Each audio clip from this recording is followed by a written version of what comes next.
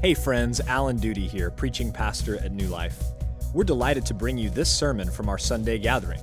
For more information or to support our ministry, visit us online at newlifecs.net. Thank you, and enjoy the following message.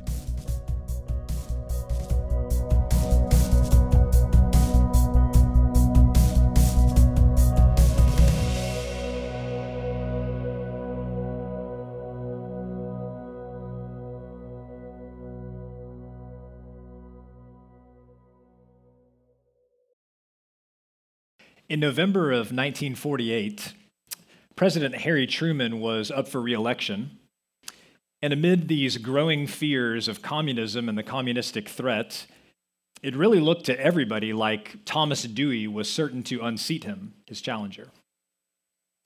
The Chicago Tribune had recently switched to a new technology that required them to go to press hours earlier than they had in the past. And as we know, newspapers are always trying to get the scoop and go to print first so that they can sell the most copies. So on election night, the paper relied on a veteran political analyst and early returns from the polls. Does this sound familiar? And printed the headline, "Dewey defeats Truman." Well, of course, that turned out to be fake news, some of the earliest fake news that there was. And it gave us one of the lasting images of the 20th century, this picture of President Truman holding a copy of that paper at the train station on his way back to Washington to resume office as President of the United States. And it also gave us an enduring lesson that whether you think the news is good or bad, the most important thing is that it's true.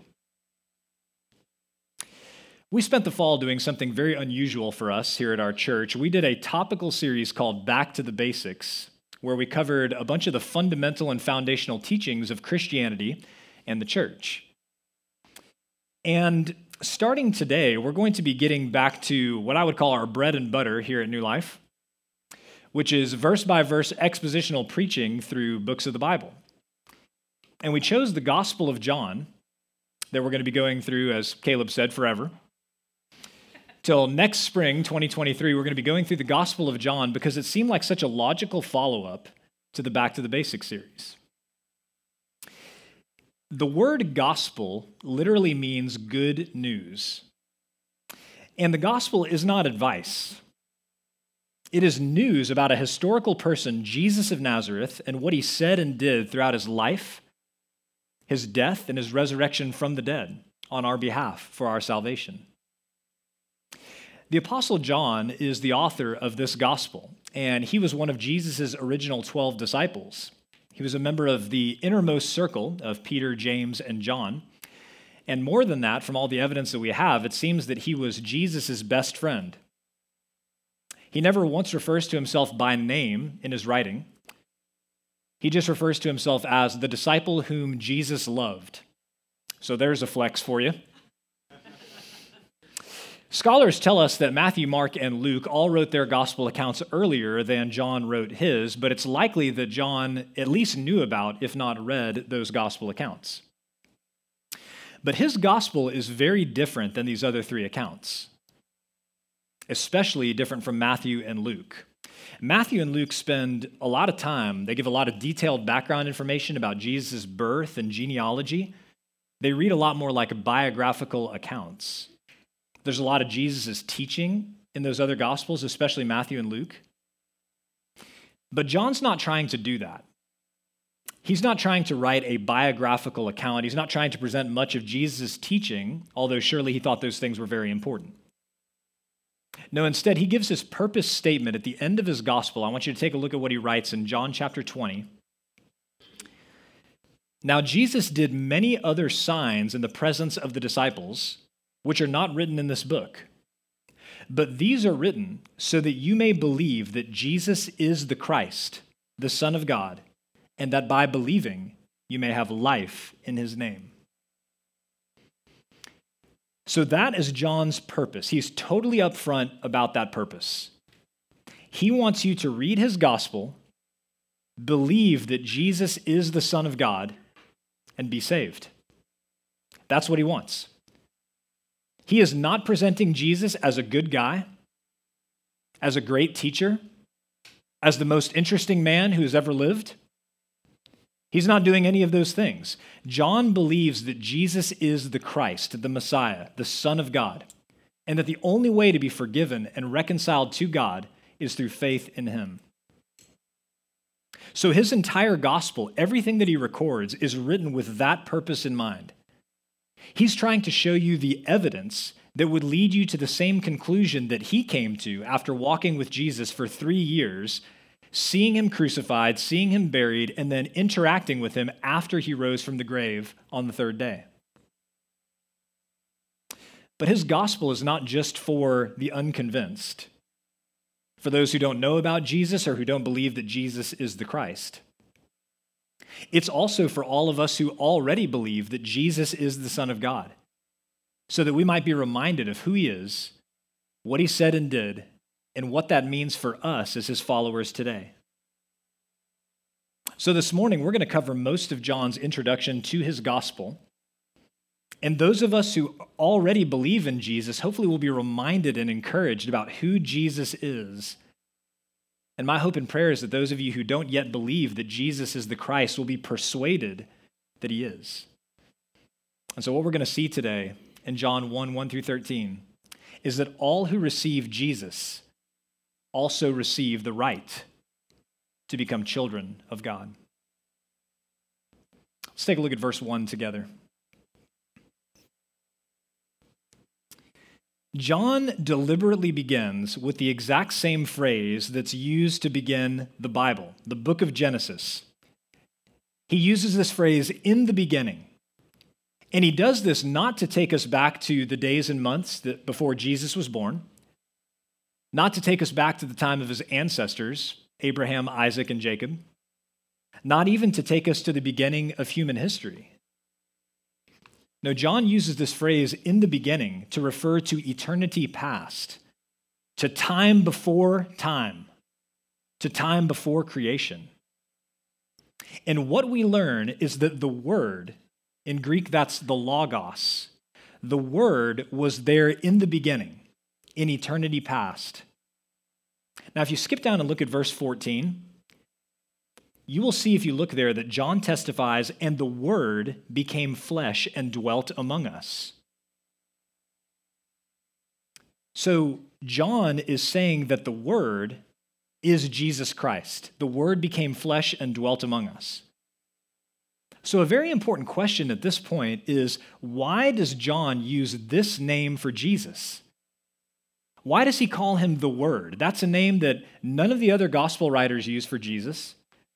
It's a name that Jesus never used for himself, so why does John use this term? Well, friends, I believe that John chose the term the Word to refer to Jesus because it is a concept that was familiar to both Jews and Gentiles that did not have the same baggage as a lot of the other terms that would have been used for Jesus, like the Christ or the Messiah or the Son of God. And so in the Old Testament, God and his Word are inseparable. His Word is inextricably linked to who he is. And we understand that because when we are making a promise to someone, what do we say? "You have my word." And what do we mean when we say that? We mean you can trust me, you can trust what I'm saying, you can know that what I've said to you and promised to you is true because you can trust my character. You know me and you know my character. So for the Jews, the Word of God and God himself were basically synonymous. In fact, since they considered God's name so holy, anytime they came across the word Yahweh, the name of God in the Old Testament, they would often substitute the word of God for his name. That's how closely they linked the Word and God.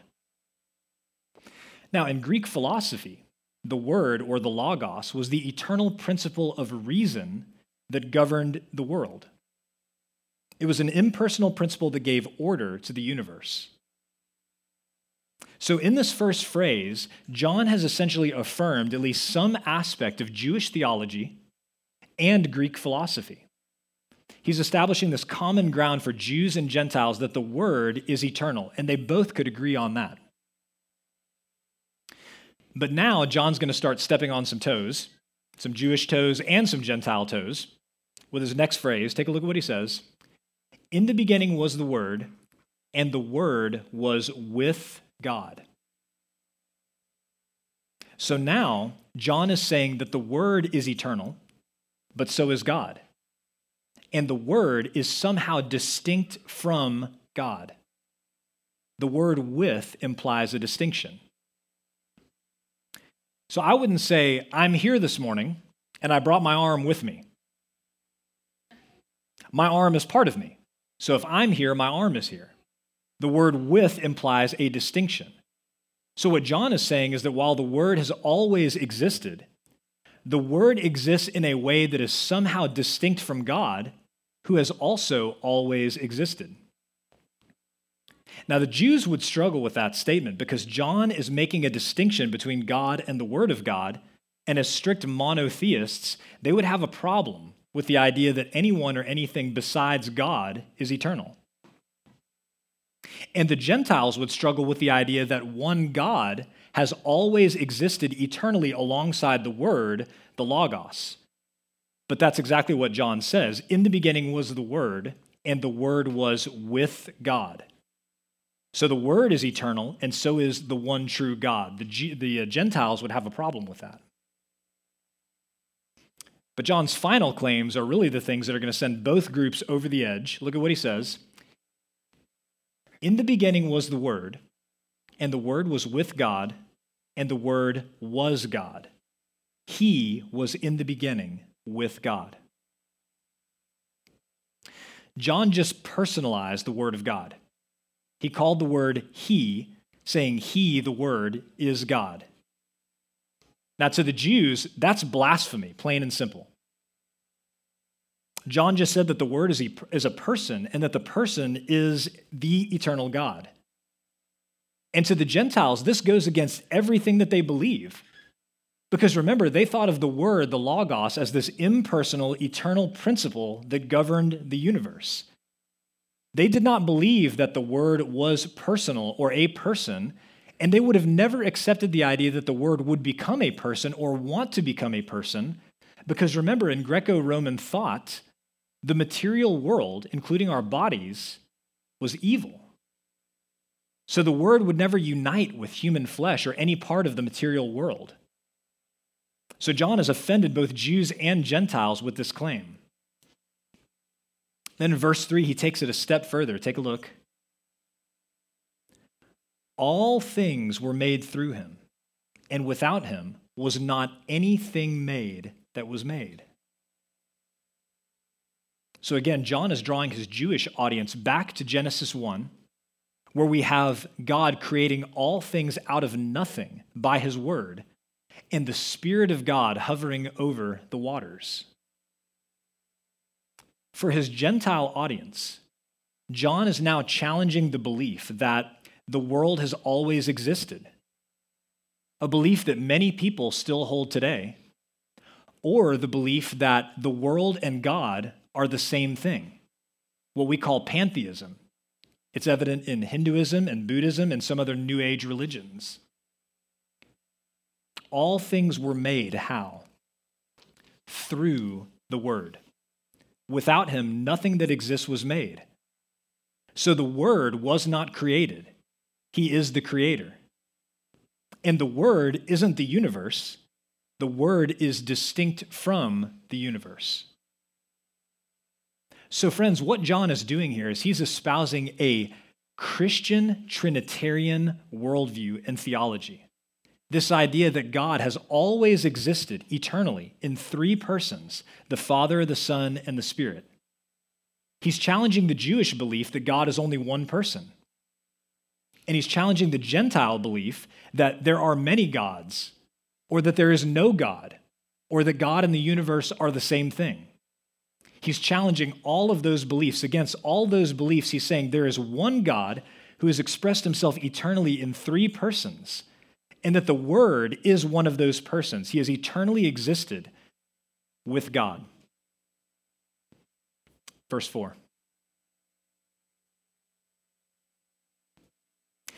In him was life, and the life was the light of men. The light shines in the darkness, and the darkness has not overcome it.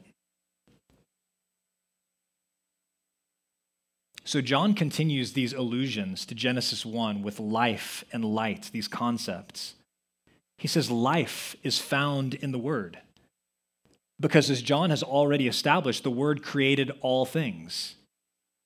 He made all things, and as Paul tells the Athenians in Acts chapter 17, he gives life and breath and everything to all mankind.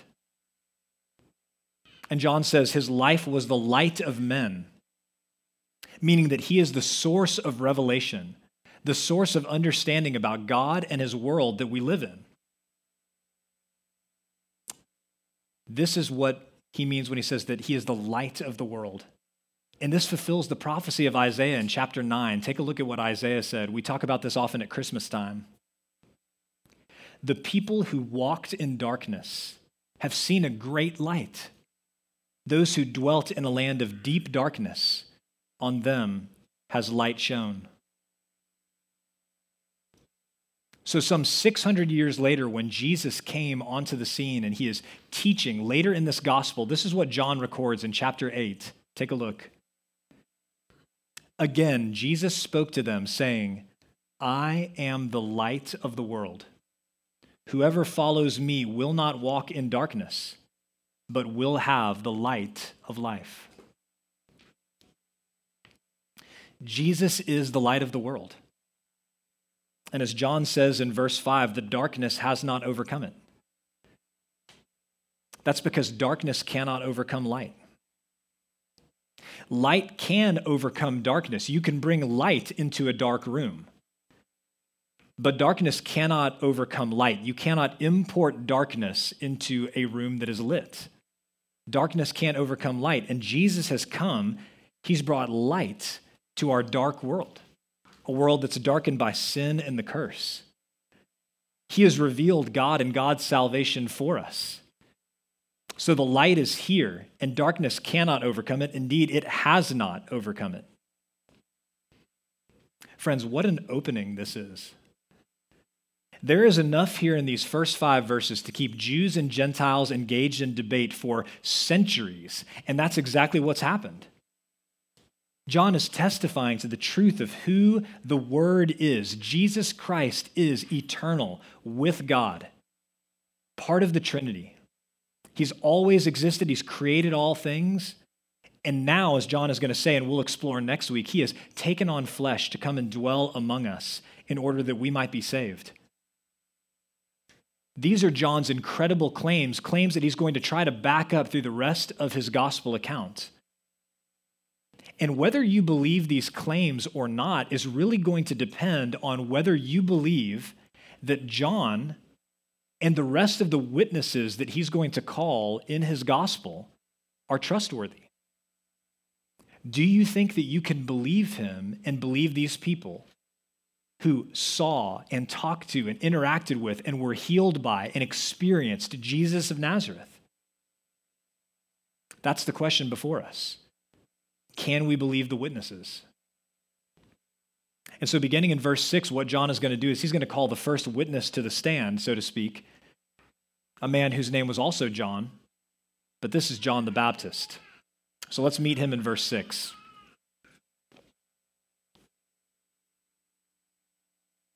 There was a man sent from God whose name was John.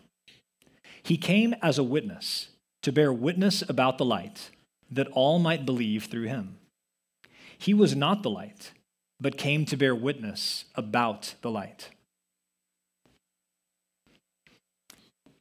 In Luke's gospel that we covered during the Christmas season, he records the details of John's birth and the words that the angel Gabriel spoke to his father, Zechariah. He told him that John was going to be filled with the Holy Spirit from the womb and minister in the power and spirit of Elijah to prepare the way for the Messiah. John came to bear witness. And that word witness is the Greek word marturion. It's where we get our word martyr. And a martyr is someone who bears witness or testifies to the facts about what they've seen. Now, bearing witness was a big deal in the ancient world, and it's still a big deal today. That's why in the 9th commandment, God forbids bearing false witness, and why in our own system of court, our court of law, it is a punishable offense if you bear false witness, if you lie on the stand. So John's job was to come and bear witness, and according to Luke, this job was assigned to him before he was ever conceived. And his witness, his testimony, was that Jesus is the light of the world. And he testified to that so that all people would believe in him. But friends, you and I, all throughout the scripture, are also called witnesses. Take a look at what Jesus says in Acts chapter 1, verse 8, after his resurrection. He says to those early disciples, "But you will receive power when the Holy Spirit has come upon you, and you will be my witnesses, my martyrs, in Jerusalem and in all Judea and Samaria and to the end of the earth." You will be my witnesses. You will testify about me. You will tell others the truth, the news about what I've accomplished in my life, death, and resurrection. You will bear witness to me. So John the Baptist came to bear witness about the light so that all would believe. And John the Apostle wrote his gospel so that anybody who reads it will come to the conclusion that Jesus is the Christ, the Son of God, and be saved.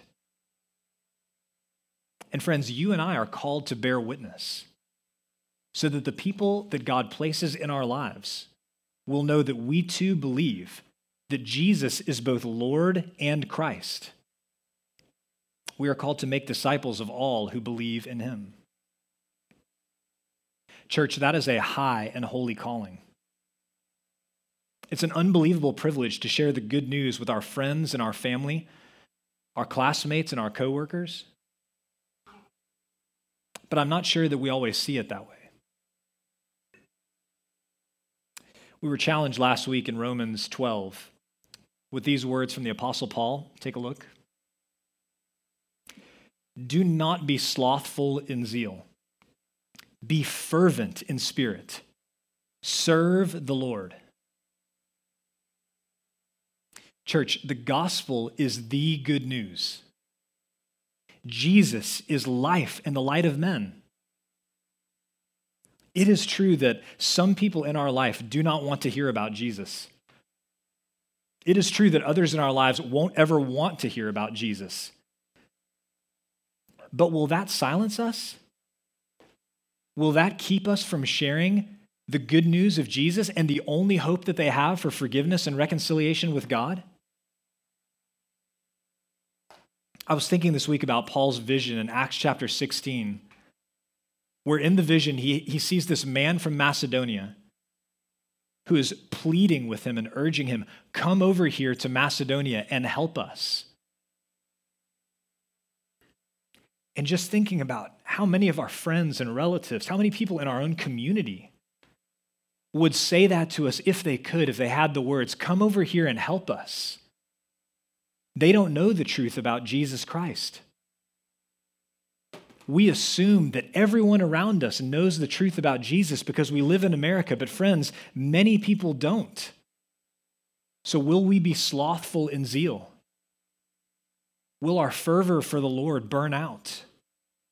Or will we, like John the Baptist and John the Apostle, be his witnesses here in our community and to the end of the earth because we think that the gospel really is good news and because we believe that there is no other way to be saved except through faith in Jesus Christ? Verse 9.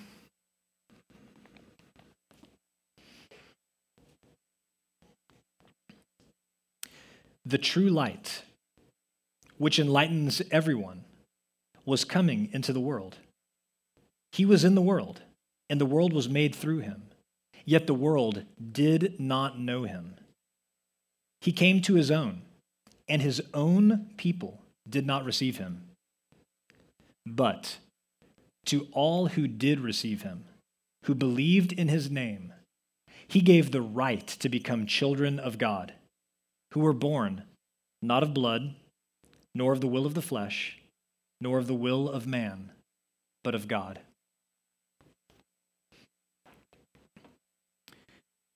John the Baptist was preparing the way because the true light was coming into the world.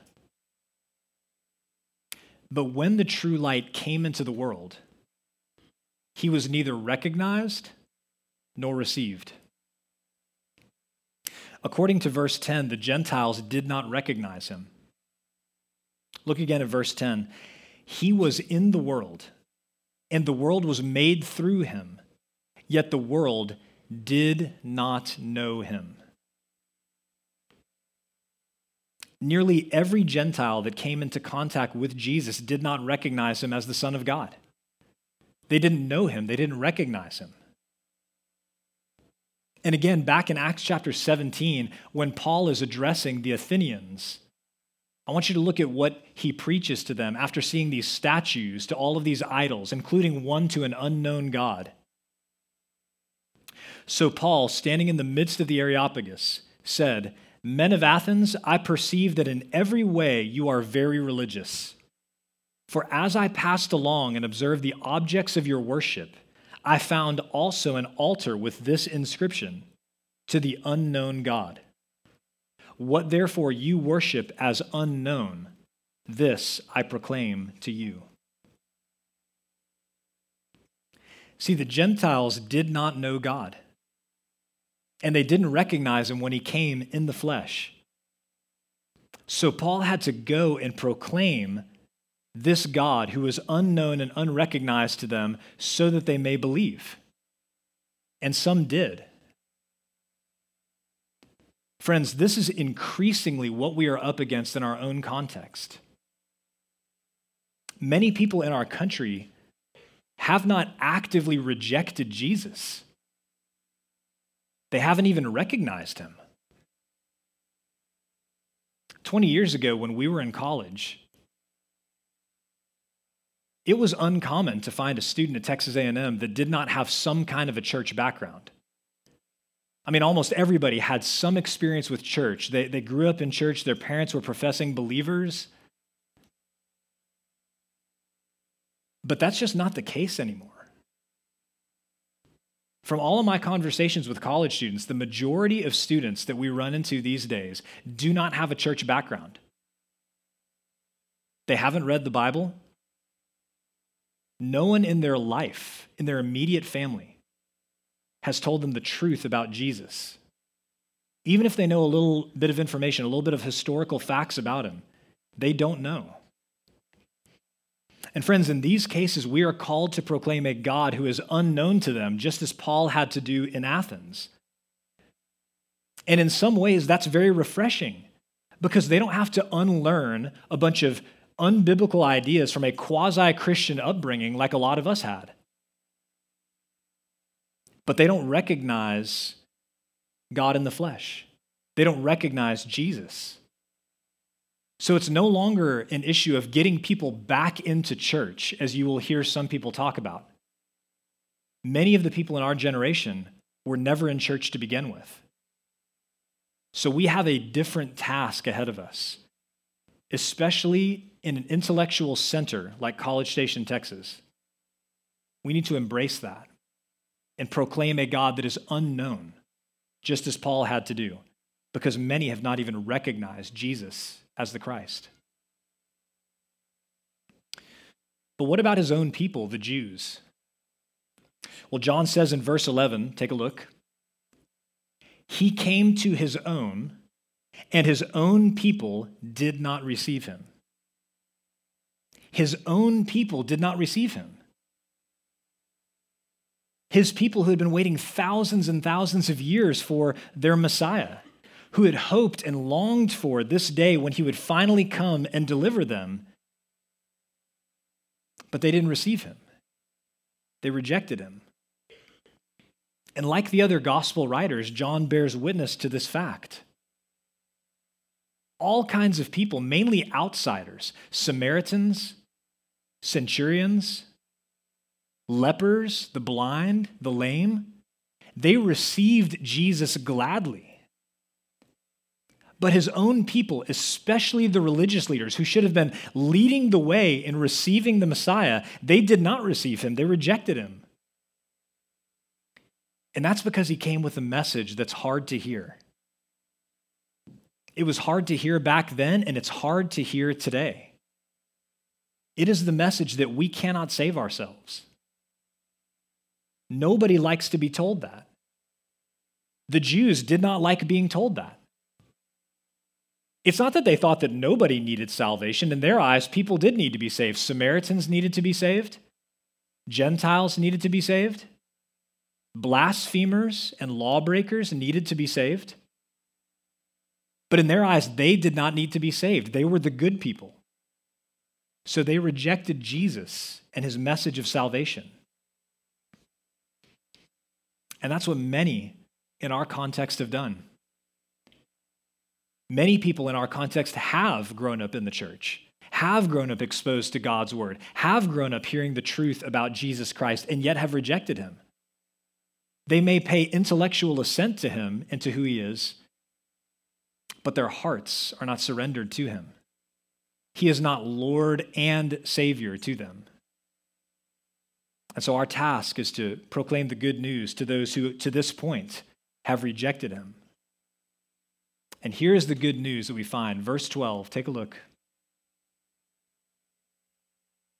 But to all who did receive him, who believed in his name, he gave the right to become children of God, who were born not of blood, nor of the will of the flesh, nor of the will of man, but of God.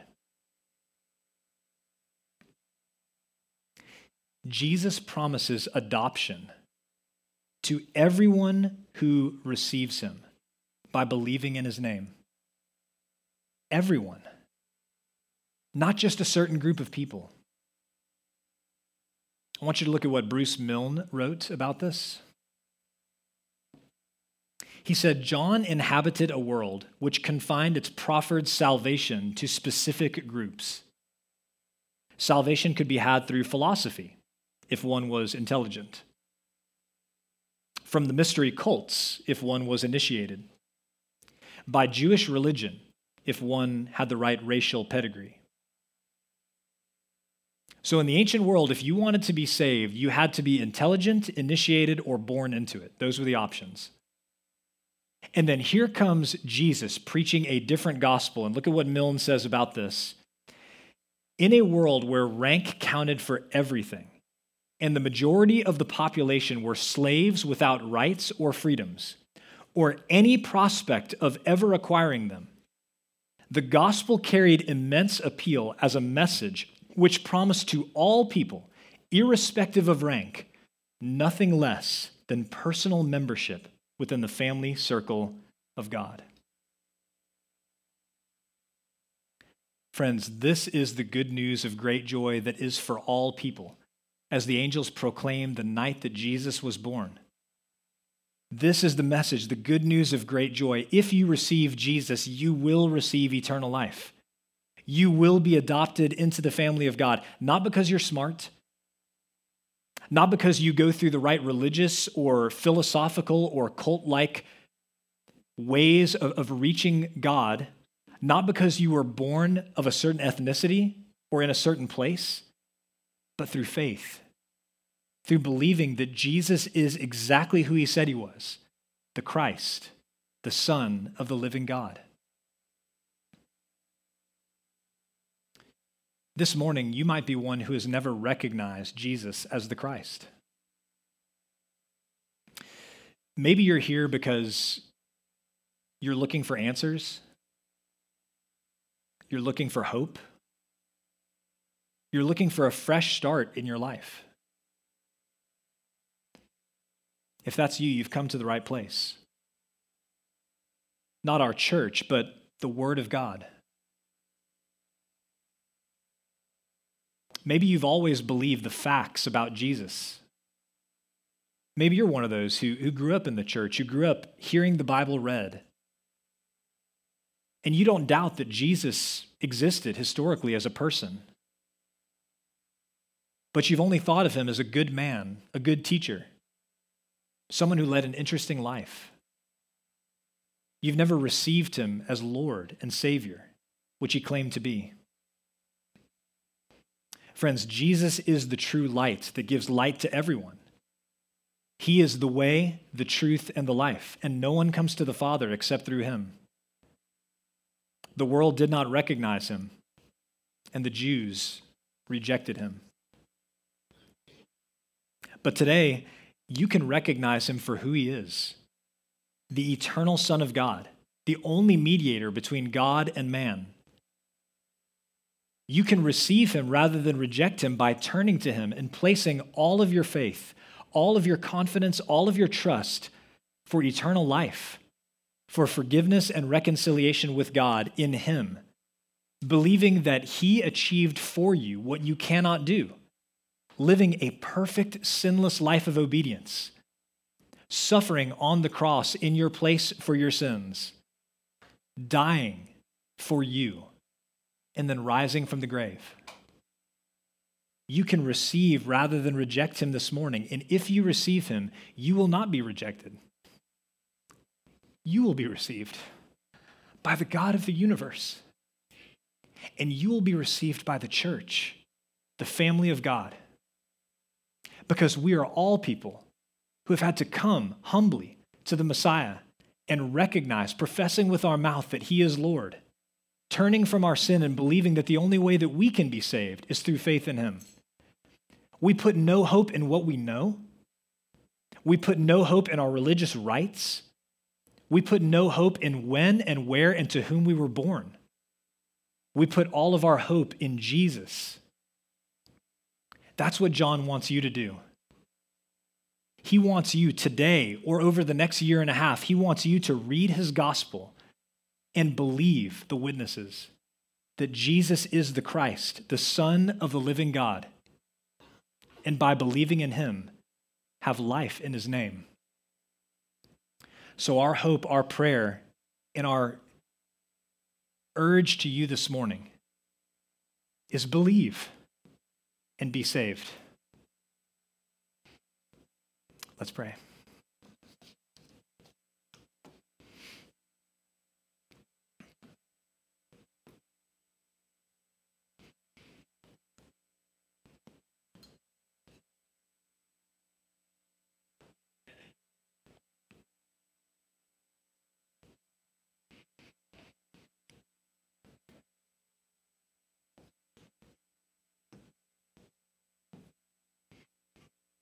Father, we are desperate for good news.